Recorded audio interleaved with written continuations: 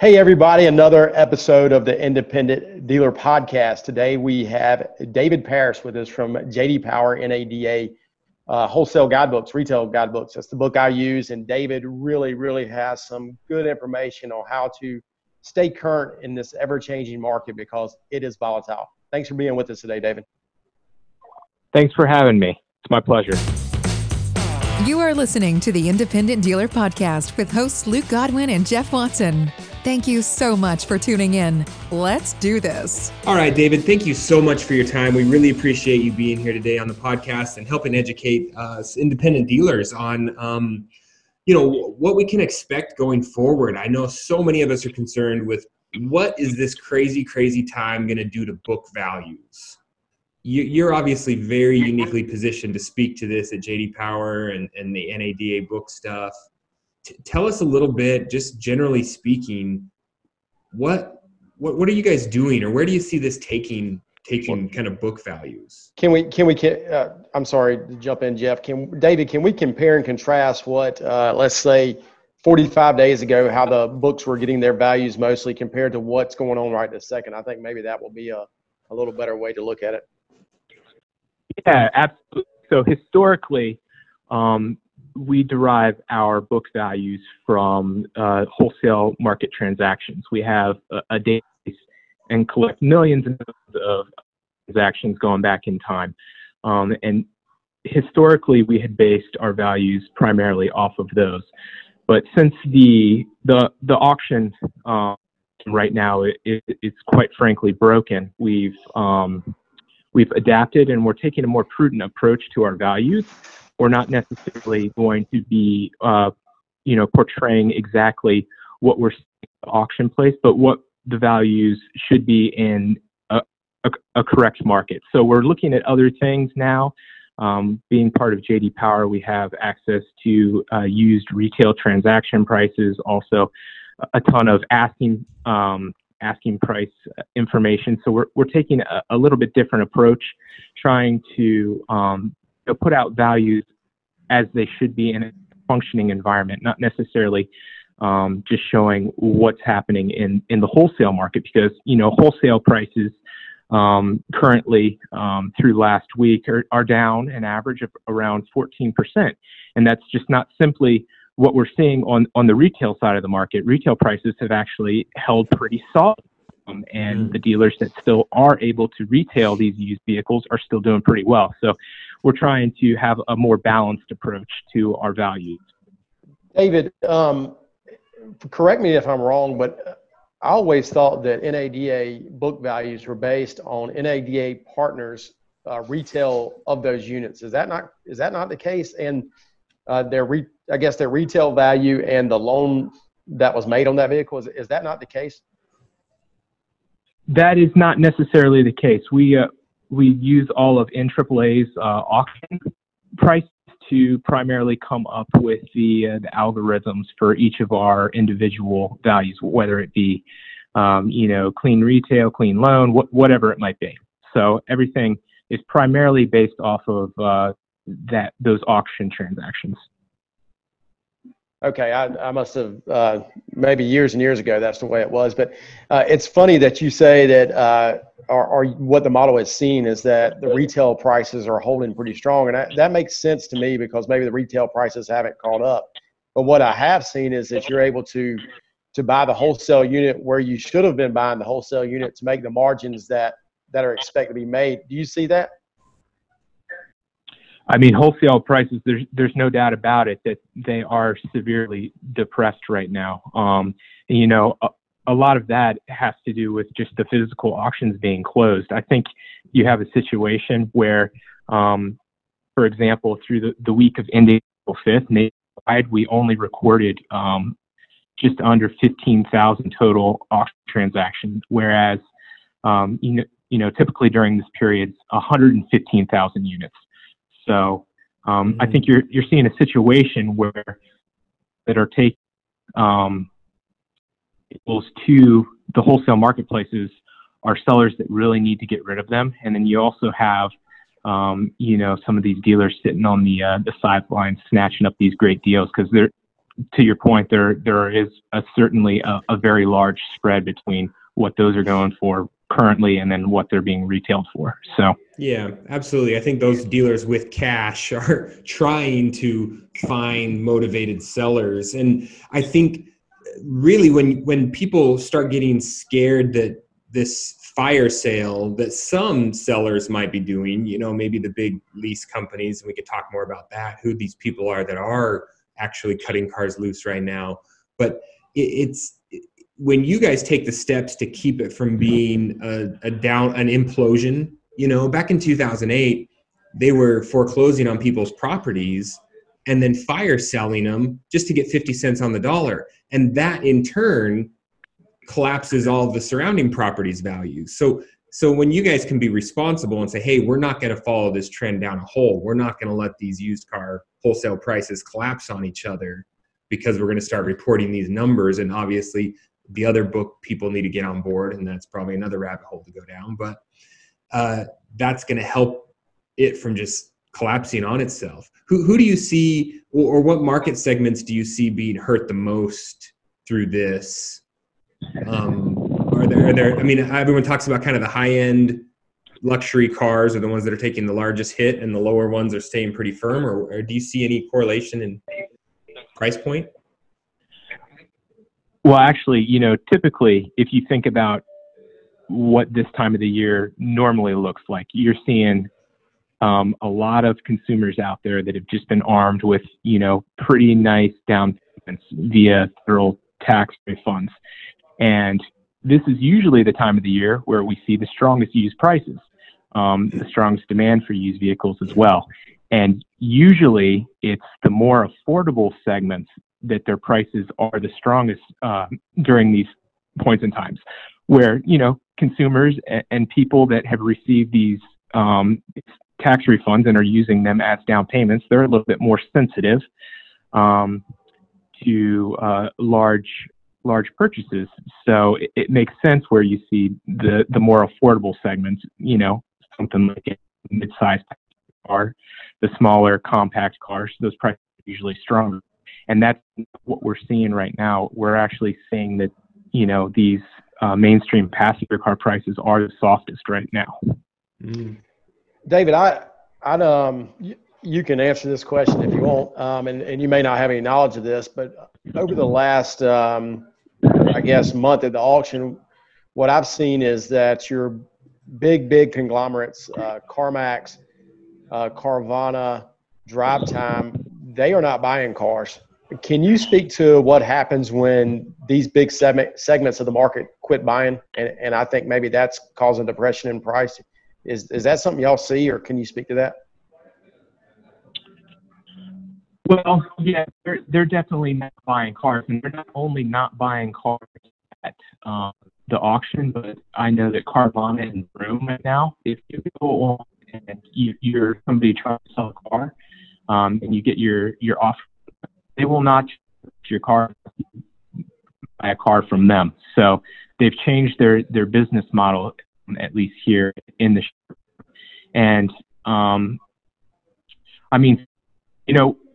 more competition in the wholesale marketplace, it just drives prices up. So if you have certain players that usually go in and you're always bidding, aren't buying vehicles, you've just removed a layer, so you're going to see depressed prices through that in and of itself. So do you know of any other large dealer conglomerates that have backed off to that effect as well, just not those big ones?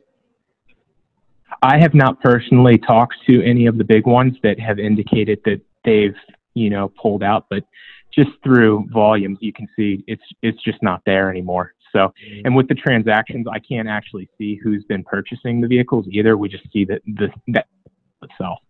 Mm-hmm. Okay. And do you see a correlation from the flip side of that? I mean, again, maybe not something you can speak to, but are there certain sellers, that Hertz or Avis or some of these guys that are motivated because they do need to turn those cars back into cash, even at a 10%, reduction? I can't speak for them,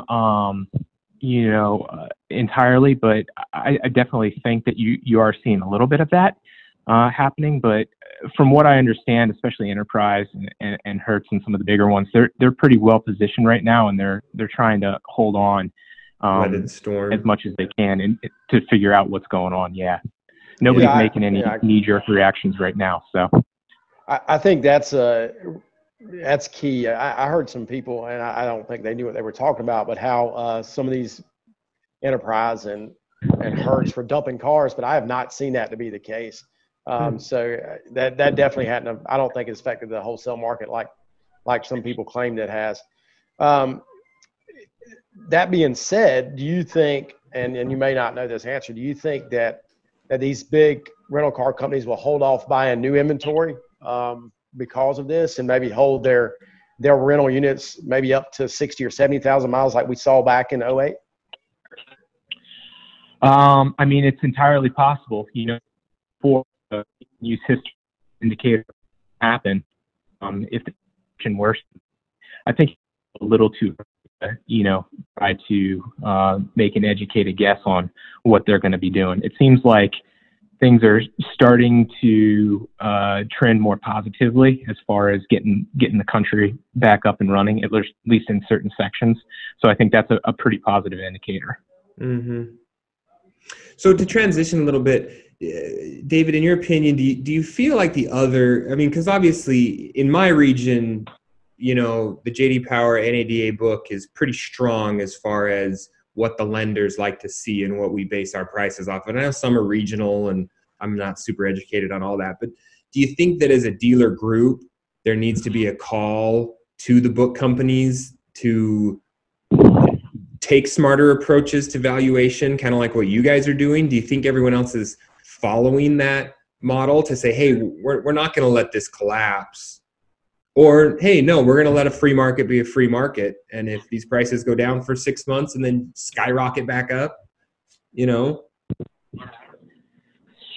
Yeah, that's a tough one for the other books. But I think our approach is, one of the more out there right now. So I definitely encourage listeners to, check out what we're doing and follow our methodology, because I think ultimately it'll help you be more successful, once things start to turn around. So.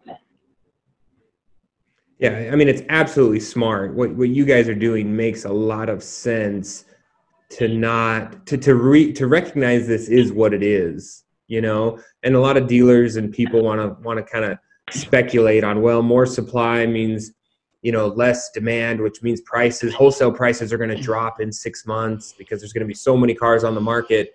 But what they don't always factor in is there are policy changes. So when you guys decide to do this and be a little more smarter on what the realistic value of a car is, and Manheim Cox decides to follow, and I don't want to say prop up, but maybe, change their algorithm on how they value these cars, it's gonna both, it's gonna not cause kind of a collapse of those prices.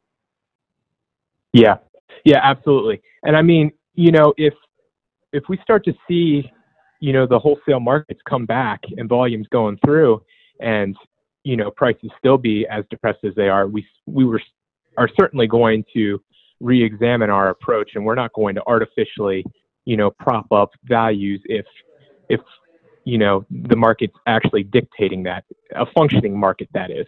What the wholesale market is right now, it's just broken. So we can't portray that in our book values. That's something. Yeah, that's something I want to talk about real quick about the wholesale market being broken at the auctions.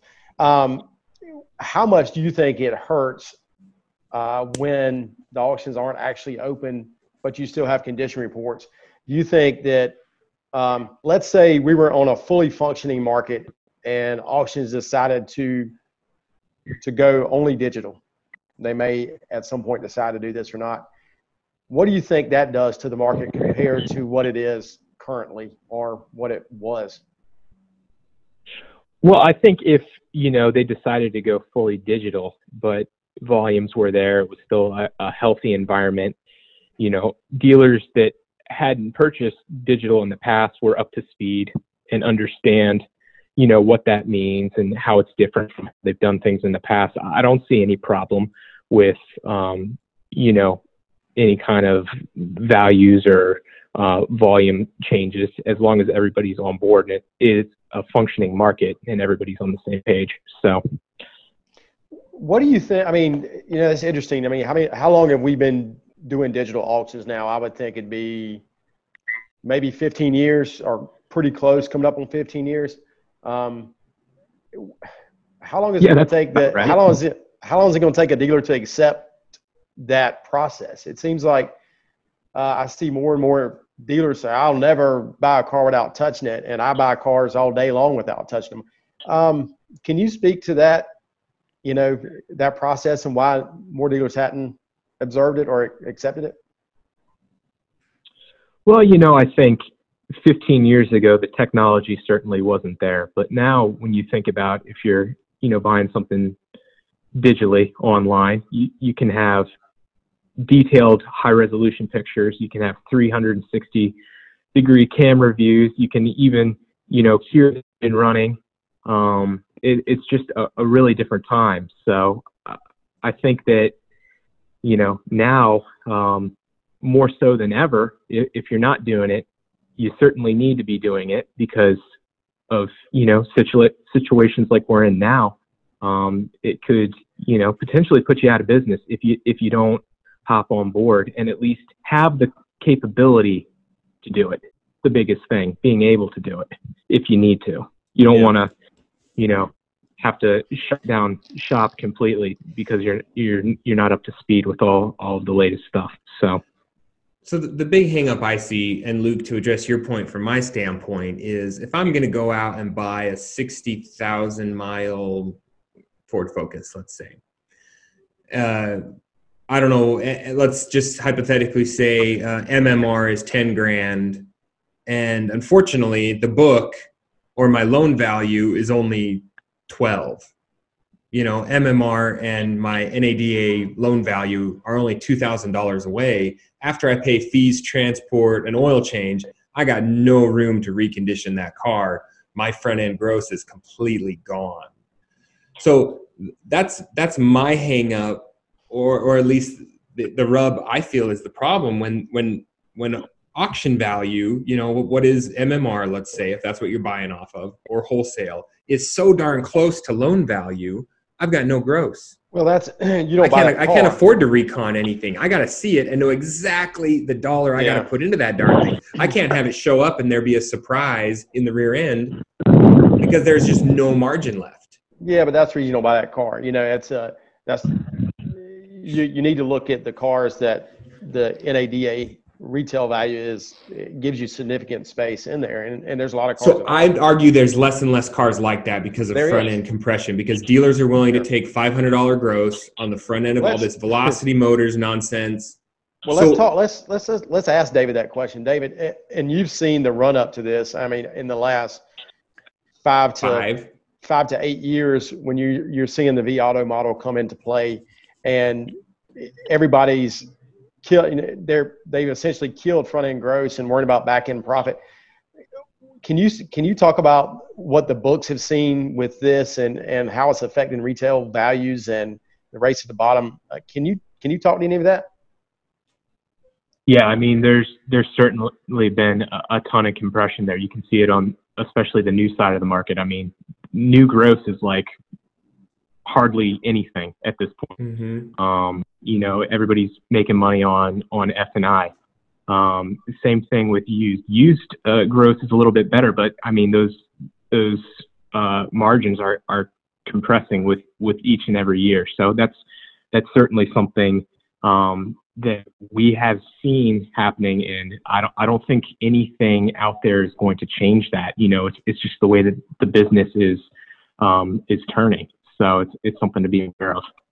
But couldn't something like this affect that? Because if you've got dealers who were essentially making nothing on the front end, and they were dependent on volume, and all of a sudden they get hit for a couple months where their volume is a third of what it is. I mean, those people aren't going to be able to make it, I would assume, right? Hey everybody, Jeff here. Sorry to interrupt the interview, but I wanted to make sure everyone knew about the new and improved theindependentdealer.com website. It is the place to find out what is going on with the podcast. Check out all of our episodes on iTunes, our social links. You can also give us your email and we will add you to our mailing list so you are the first one to know about what is coming up, new and exciting here at the podcast. Also check out our video library. You can also ask us questions, find out more about myself and Luke, and see our calendar of events, places we'll be speaking, where you can catch up with us and meet us in person. So theindependentdealer.com. And now back to the interview. Yeah, I think you're absolutely right. Yeah, but so whose responsibility is that, I guess? That's what I would look at. I'd say is it us? Is it the dealers that are selling the vAuto philosophy that are low gross, quick turn type dealers that are killing book values? Or is it the book company's responsibility to say, hey, we know these guys, this street data is wrong because they're not making any money. And if we continue to follow this path from a book valuation standpoint, we're going to be the ones helping to crush the used car industry, and put our own consumers out of business. I don't know. I don't think it's your guys' whose responsibility is it? Are we the ones leading us down this hole, or is it the book companies and Well, the book companies can only go after the book values there, Jeff. I don't think it's their fault. What do you say, David?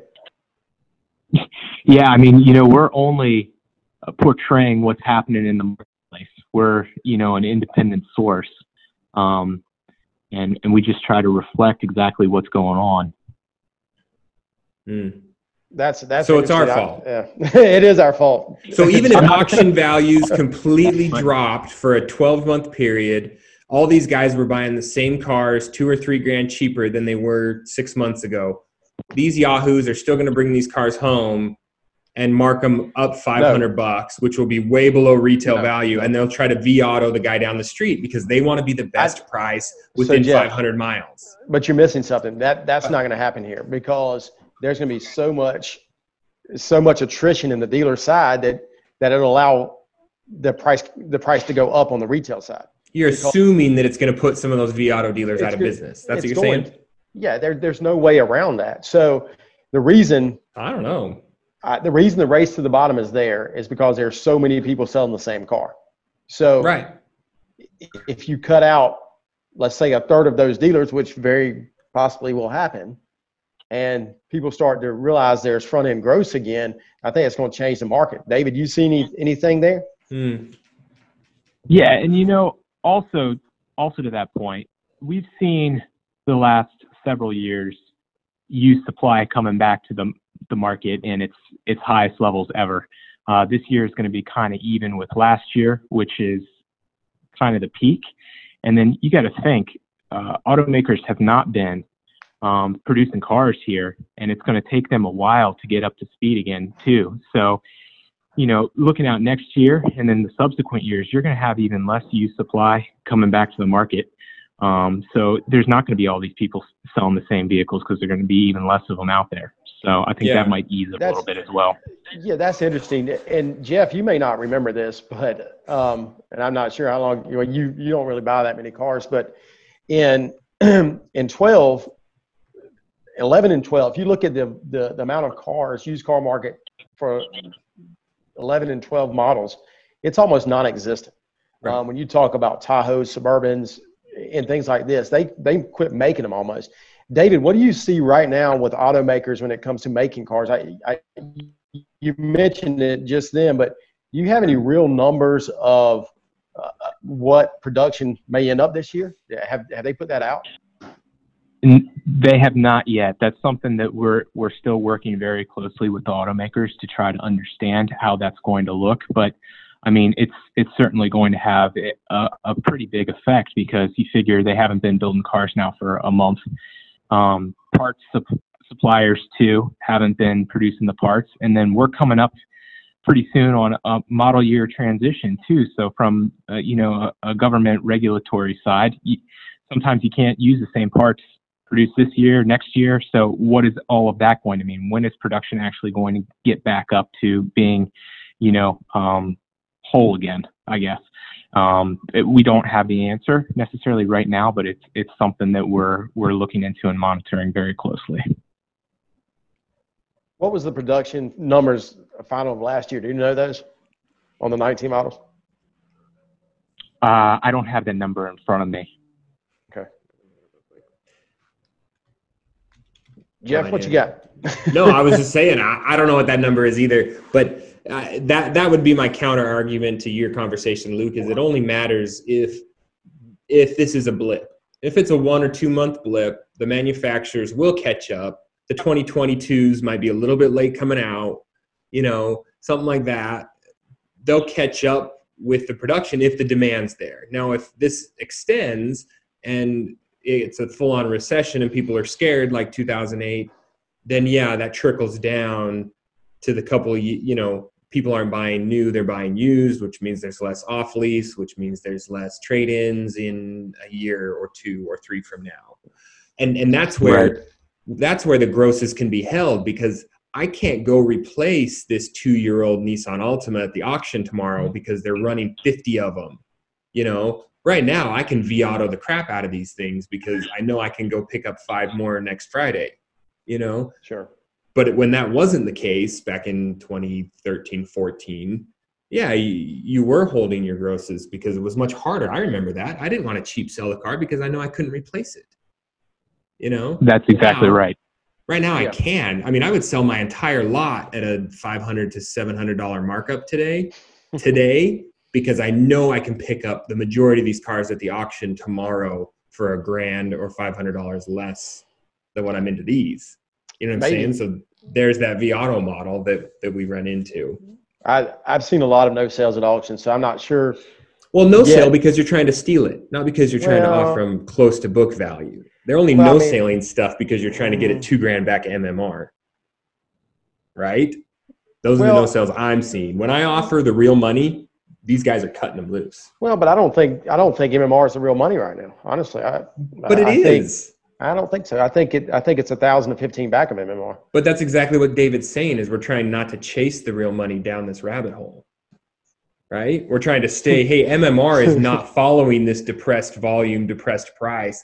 MMR is not going to drop because of the low volume, just like NADA is not going to drop their valuations because of this anomaly.